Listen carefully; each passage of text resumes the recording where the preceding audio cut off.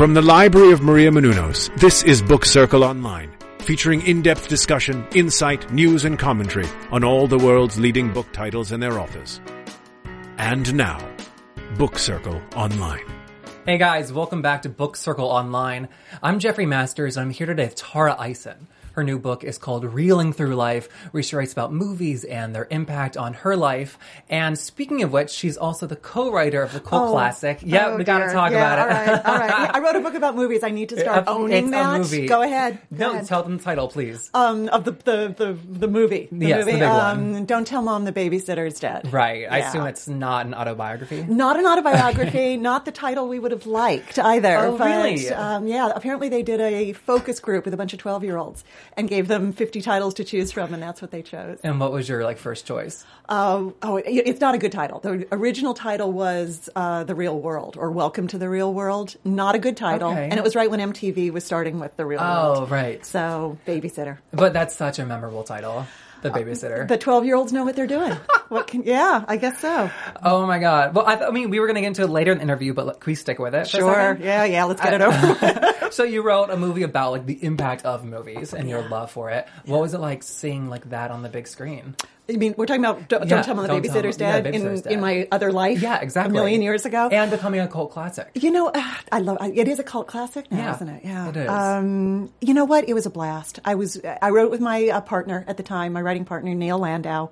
Brilliant guy, amazing guy, taught me so much about writing. We were young. We were kids. We wrote the script when we were 23 or 24 years old, something like that. Wow. And it was made a couple of years later, so we didn't know anything. We were wide-eyed and innocent, and we got very lucky very quickly. Yeah. We were invited on the set a lot, and we actually, when they were shooting it, we were working on another script for another studio, and they gave us a trailer on the set. Oh, wow. So we would go and we would work on the script, and then we would go and watch them shoot with Christina Applegate, and then we'd scurry back to the trailer. You know what? It was a blast. It was so much fun. That's amazing, so young, too. Yeah. So why does it bring you shame? I'm trying to own it. Don't Tell Mom the Babysitter's Dead. I love that. If we want to call it a cult classic, great, I'll take it. But it wasn't Casablanca. It wasn't. I'm trying to sound like my mind is blank. I'm proud of the film, and Good. What I'm proud of is I actually think it is a better film than it looks. From the title. Oh, from the title. They slanted it, they marketed it towards sort of an 11 or 12-year-old audience, and it's actually a movie that has some really amazing lessons about responsibility and maturity and family and growing up, and it's rather feminist. We have a really strong teenage female character who doesn't get pushed around and is smart and savvy. Yeah. And I actually, there's a lot to be proud of in that movie. And so while writing and working on it, was it going through your mind the impact it was going to have on viewers as somebody? No. No? Oh, because your whole book's about the impact of movies. Yeah. I'm a little older. I'm a little older now, a little more introspective, a little more self-reflective. Oh, sure, maybe. Sure. But no, at the time, I was just in awe that it was happening. I had just graduated from college. And we it felt like we sort of stumbled into it. So I was just amazed that this was happening, and I didn't think much beyond that. We never thought it would be a cult classic. That's someone else's term, not mine. I would say that's a generally accepted term though for it. It is so weird. People still, when they find out that I wrote that movie or co-wrote that movie, they still quote lines of dialogue. I mean, people who were sort of my age or 10, 15 years younger, it stuck with them. Out of the blue, they'll start quoting the dialogue, and it clearly meant something to them, to stick with them. And that means a lot to me. Yeah. I mean, that's lovely. Yeah, it was before my time, but even hearing the title, I was like, oh, I think Christina Applegate's in it. Yeah. Something that's still and she was great. Yeah. It was her second movie. Her first movie was this tiny little indie film. It was her first sort of mainstream big movie, and she was fantastic. Yeah. And she was so impressive. She was 19. She was incredibly professional, smart. She was fantastic. We were so impressed with her. Oh, funny. Yeah. Now, do you think that movies have affected you more than other people, or that you're just more aware of it? I don't know that they've affected me more than other people. I mean, I think we're a film culture, and I was a film generation, and I grew up in Los Angeles, and movies are in the air, and you know, we breathe them in. I don't know that I think they mean as much to everybody in the world as they do to me. I mean, I think that it is our vulnerability, or our ability to be impacted, moved, influenced, engaged by film, I think is universal. I think it's part of that sort of anthropological, we are a storytelling species. But I think that the power of cinema is, it's so immersive. It's so visual. It's sensual. Yeah. It's like going to mass, I guess. You know, the sounds and the colors and the textures of it. I think that it touches us in a really visceral, profound way. I agree. I just think that I can only name maybe like 5-ish movies that have like affected me. And I know I've been affected by others that I've forgotten about now. Yeah. But you name like, I don't know, like 40. 115. 115. I bet if you sat down and started brainstorming, you would come up with a lot more than 5. So when did you draw these connections? Was it over time or like writing the book? I think because I did become a screenwriter. Right. I think I started being more actively aware of the influence on film in a more sort of cognitive, conscious way, perhaps, because, you know, we would be studying film and studying the impact of a line of dialogue, studying the impact of narrative momentum and pacing, and what could we learn from that, and what could we steal from that for our own screenplays. So I think I started analyzing film consciously, probably in my 20s. When I sat down to do the book, the book came about because for many years people had been asking me why I was a writer and how I knew I wanted to be a writer. When did I decide I wanted to be a writer? Okay. And my usual answer was I was such a huge reader as a kid, and I loved books so much, and so I started writing stories, and that natural connection between being a writer and being a reader and being a writer. But then a couple of years ago, somebody asked me this, and I realized that the real reason I became a writer has absolutely nothing to do with writing, and really has everything to do with the movies, because I saw this movie Julia when I was 12, 13 years old, where Jane Fonda was playing Lillian Hellman. And there's the beach house, and she wears gorgeous clothes, and when she has trouble writing, she goes to Paris to work in a, Parisian garret and drink red wine.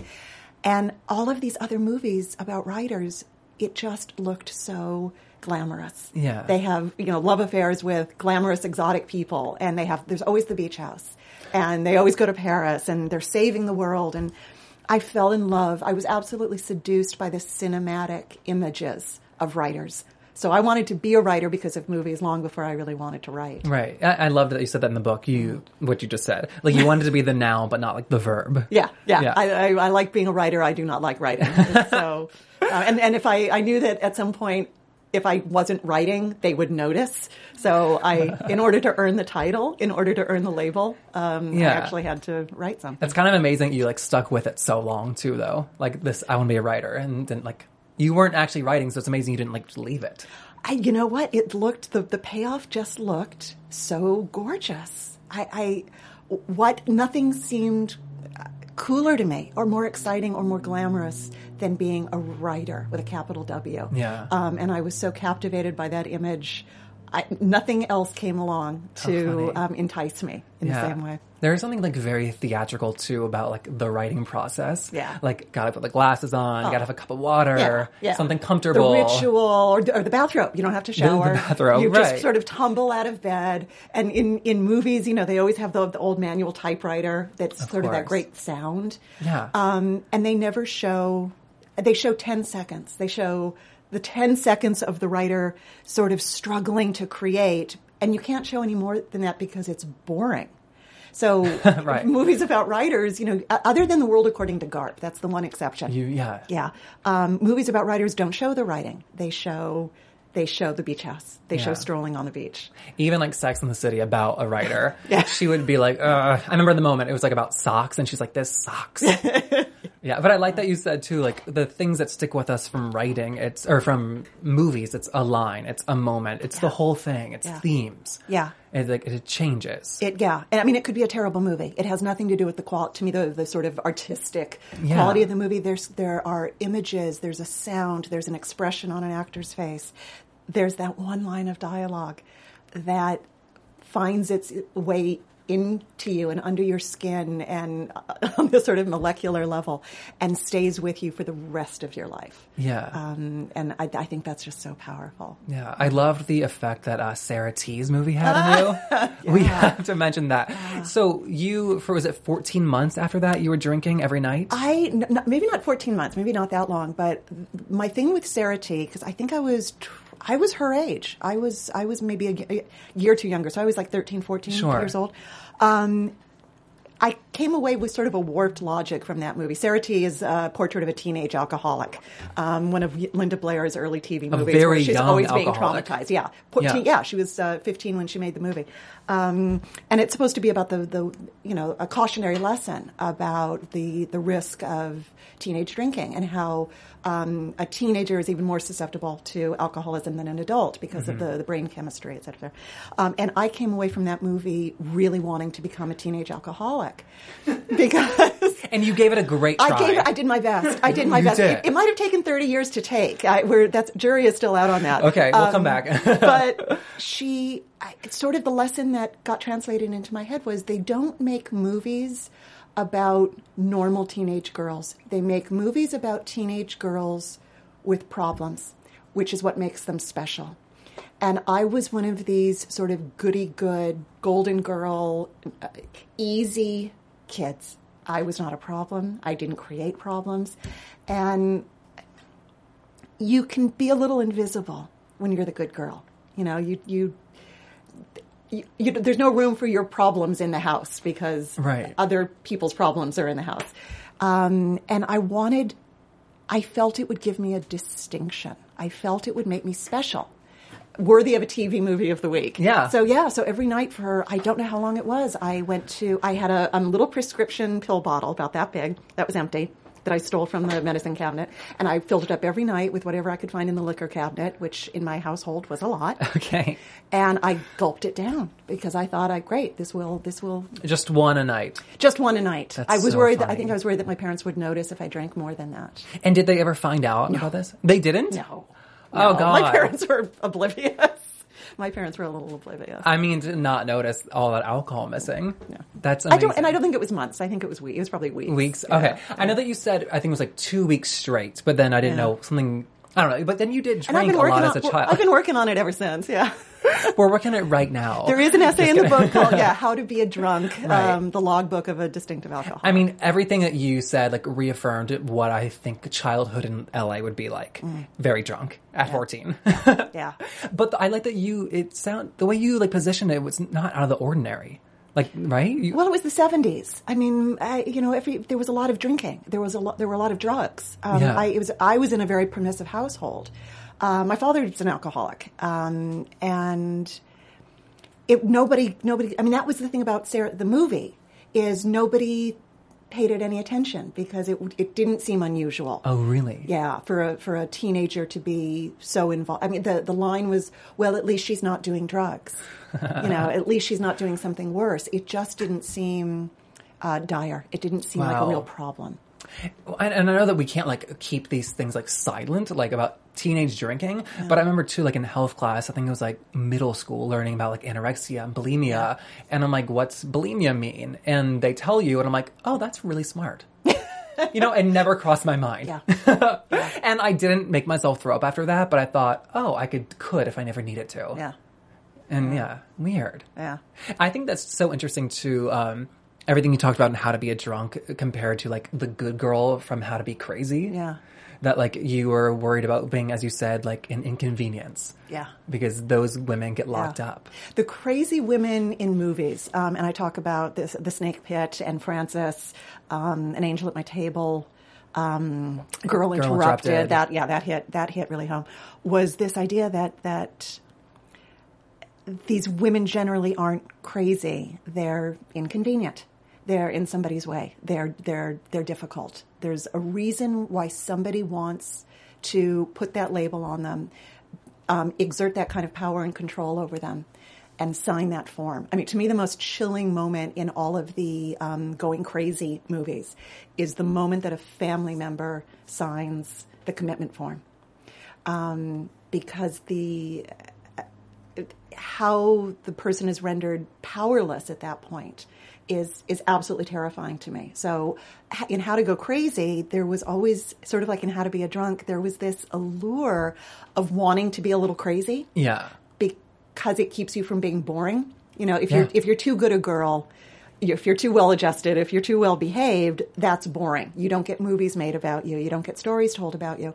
But if you go too crazy, if you're too much of a problem, if you're too difficult, if you're too inconvenient, you can get locked up and stripped of autonomy and self-determination and dignity. And that was terrifying. So I felt, because there's mental illness in my family, I've had struggles with depression. There was always that fine line of not wanting to go too crazy, not wanting to wind up like Frances or Girl Interrupted or The Snake Pit or these women who would be locked away and not be able to get out again. Yeah. I mean, in the way you also like wrote about it, it didn't make it seem like a like empty threat. No, just because like psychology is scary and the definition's slippery. Yeah. You know, a sane person and a crazy person both say, I'm not crazy. Yeah. So what's the follow-up question? Yeah. Okay, prove it. I can't prove it. And who decides? Yeah. Who decides? Who has the authority to sign that commitment form? Is very frightening to me. Yeah. On Monday, we had Alexandra Fuller, an author, in the studio, and she said that she saw a doctor saying, I'm depressed, and she's saying that I'm lying to people, I had an affair, I'm like very sad, and he was like, well, normal people aren't that, and so you're bipolar, and so I'm going to write you a prescription. Yeah.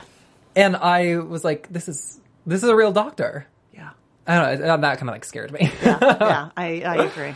Yeah. And then of course there's the, the classic, One Flew Over the Cuckoo's Nest. Right. And, I was 11 years old when my parents took me to see that movie.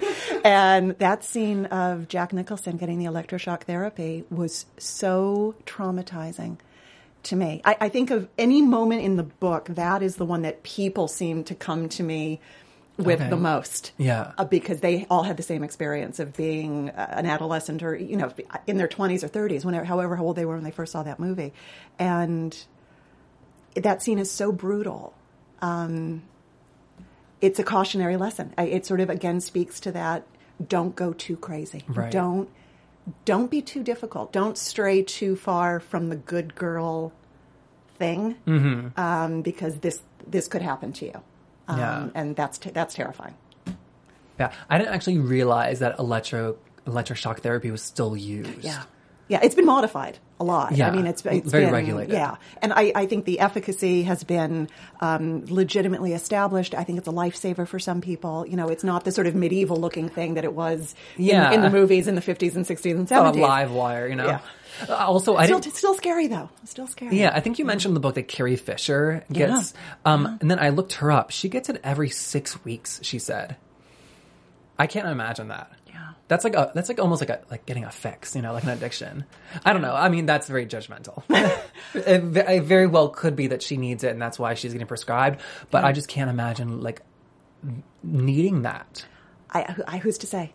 Not me. Not, yeah. I mean, I'm not a psychiatrist, not a shrink. Yeah. All I know is what I've learned from the movies about it, and it's terrifying. Yeah, we don't usually do this, but I loved the description about what you were saying about like being interesting at the end of like the drunk chapter, and like how being a teenage alcoholic gives you like something to like not be proud of, but to not be invisible about. Would you mind reading that like last paragraph? Oh, sure. Yeah.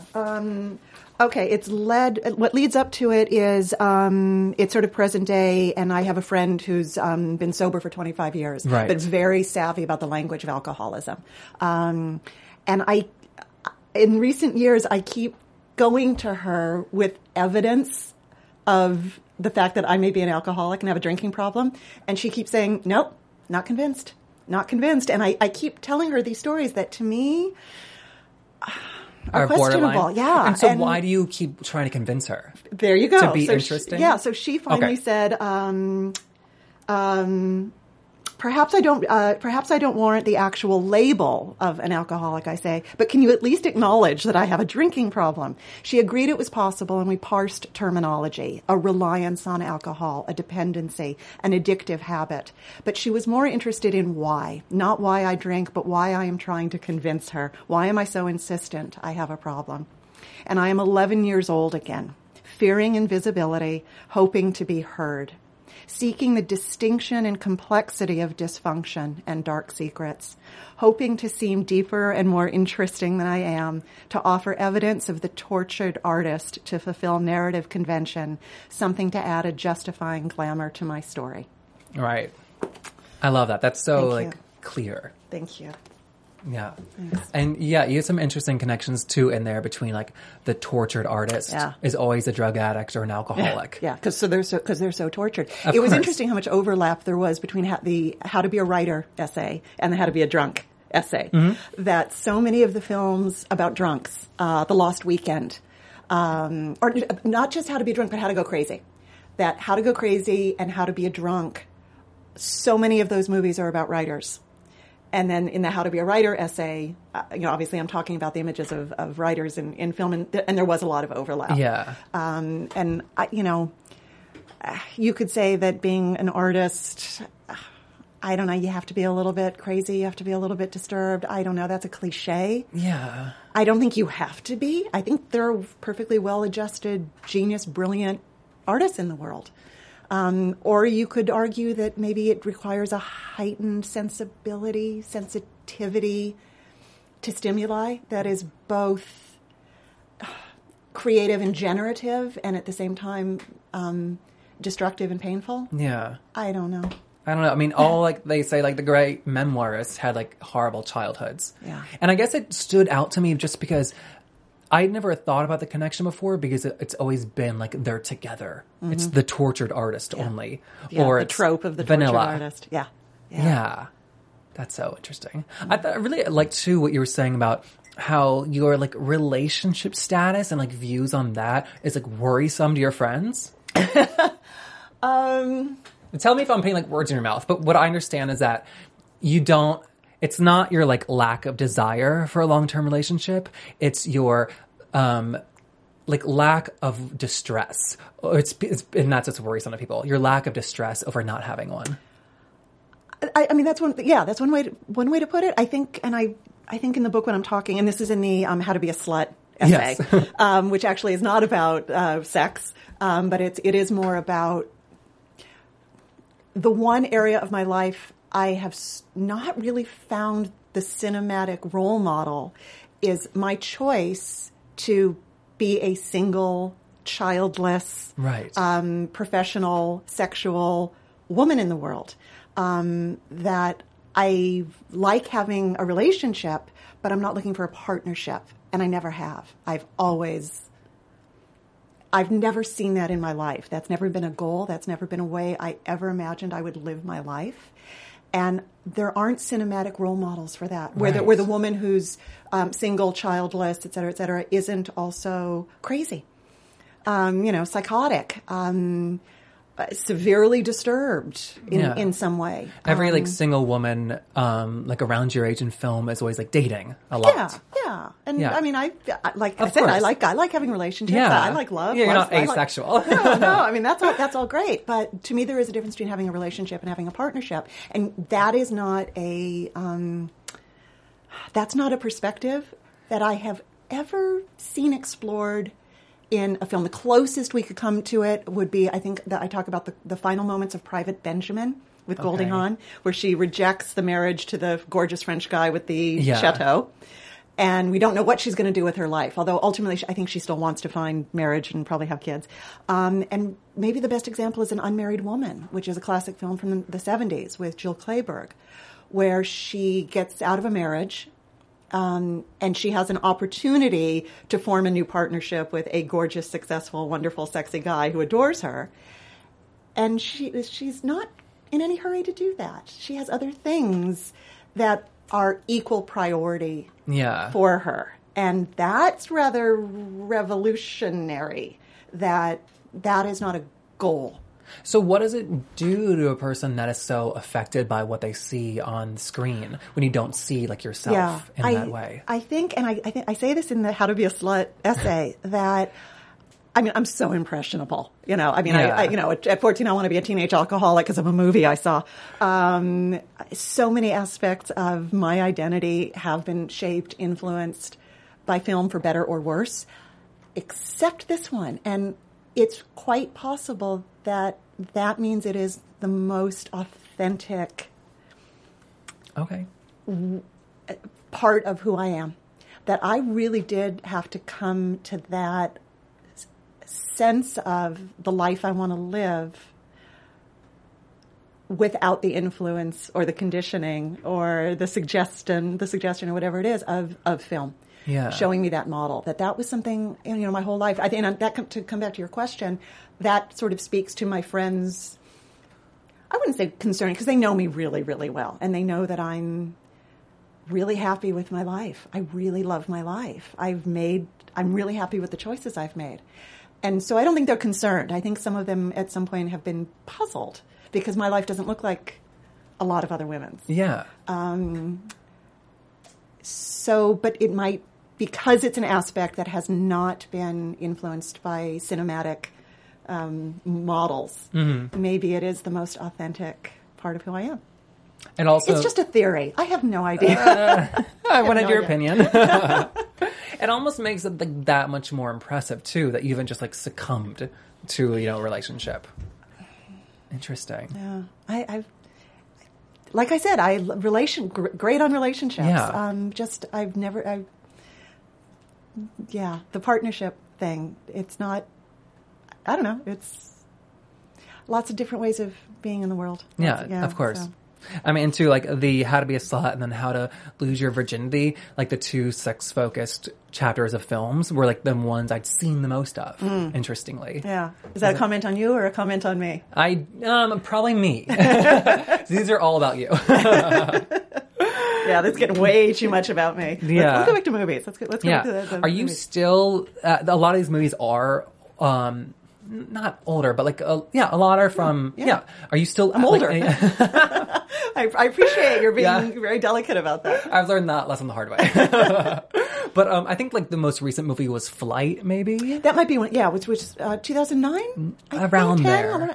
That might be one of the more recent ones. So are you still as affected by movies, or like are you like less impressionable now? I'm just curious about that. I think in general, I think the older you get, the less impressionable you are in general. I mean, not just movies, but, you know, other people's opinions, other people's judgments, you know, a lot of the shoulds in life sort of fall away. And, you know, it's like, look, I only have X number of days left on the planet. I'm going to do what feels right, you know. Yeah. So I might be less impressionable because I'm sort of at this point who I am. But movies still enthrall me and seduce me and affect me. And I would probably rather sit and watch a movie or go to a movie than just about anything else. I'd certainly rather go to a movie than write. I mean, I'm still, you know. You're the first writer we've had that hates writing that much. I don't believe you. I can't believe that. I think maybe they're just not. I'll start asking really? more. Yeah. I hate writing passionately. Do you feel, I don't want to speak in cliches, or do you feel in the sense that you like have to write to like get these things out? Well, if I'm going to, you know, be called a writer, like I said, at some point if I stop writing, they'll notice. I meant like if you didn't write, that you would still like need to get out your stories. You know, the whole, I hate writing thing, you know, it's so difficult. It's just, you know, it's like, come on, Tara. So stop writing. I think it was Gore Vidal. I'm trying to remember. Some young writer was complaining about how hard it is to write. And I think it was Gore Vidal said something like, so stop writing. Shut the fuck up. No one's going to miss you. If it's that hard. I think so. A couple people have told me that they love telling stories. And this is like the medium that they've found. But,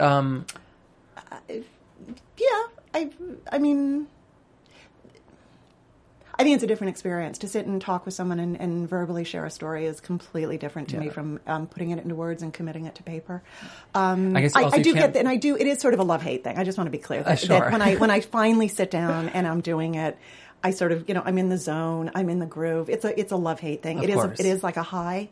And I do have that wake up in the middle of the night with the sentence in my head, or the idea in my head, the image in my head, the character in my head, that it's not going to go away. I have to sit down. It's going to be a short story. It's going to be a book. It's going to be something. So that does happen. And you've written 3 other books that are fiction. Before this, 3.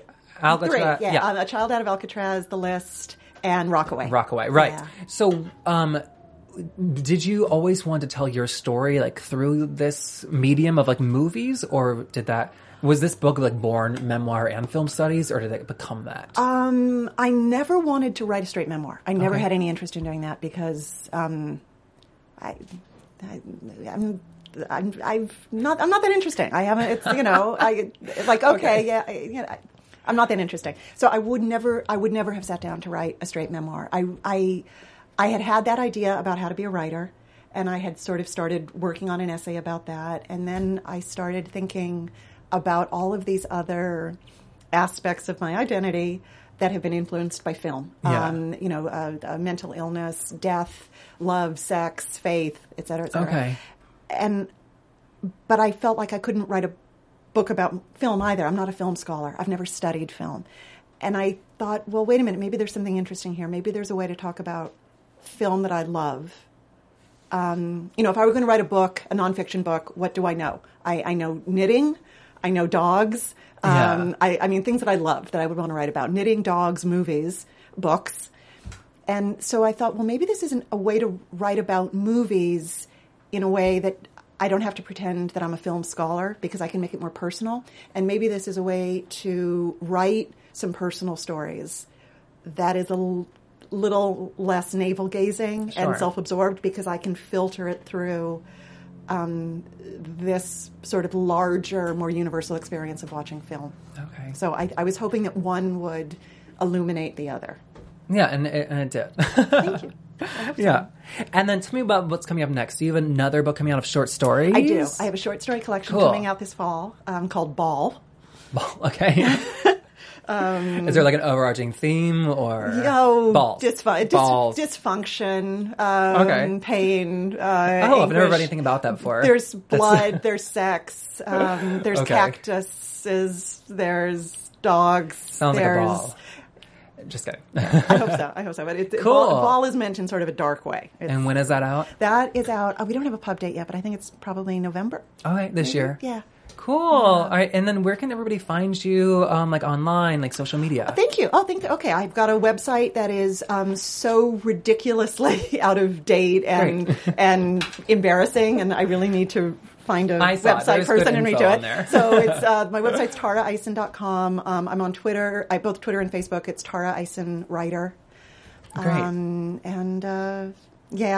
not very tech savvy, but I'm being dragged kicking and screaming into doing that kind of stuff. All right. Well, this was so much fun. Thank you. Jeff, thank you for having me so much. Course. I appreciate your reading the book and asking questions. All right. Thanks. Thank you.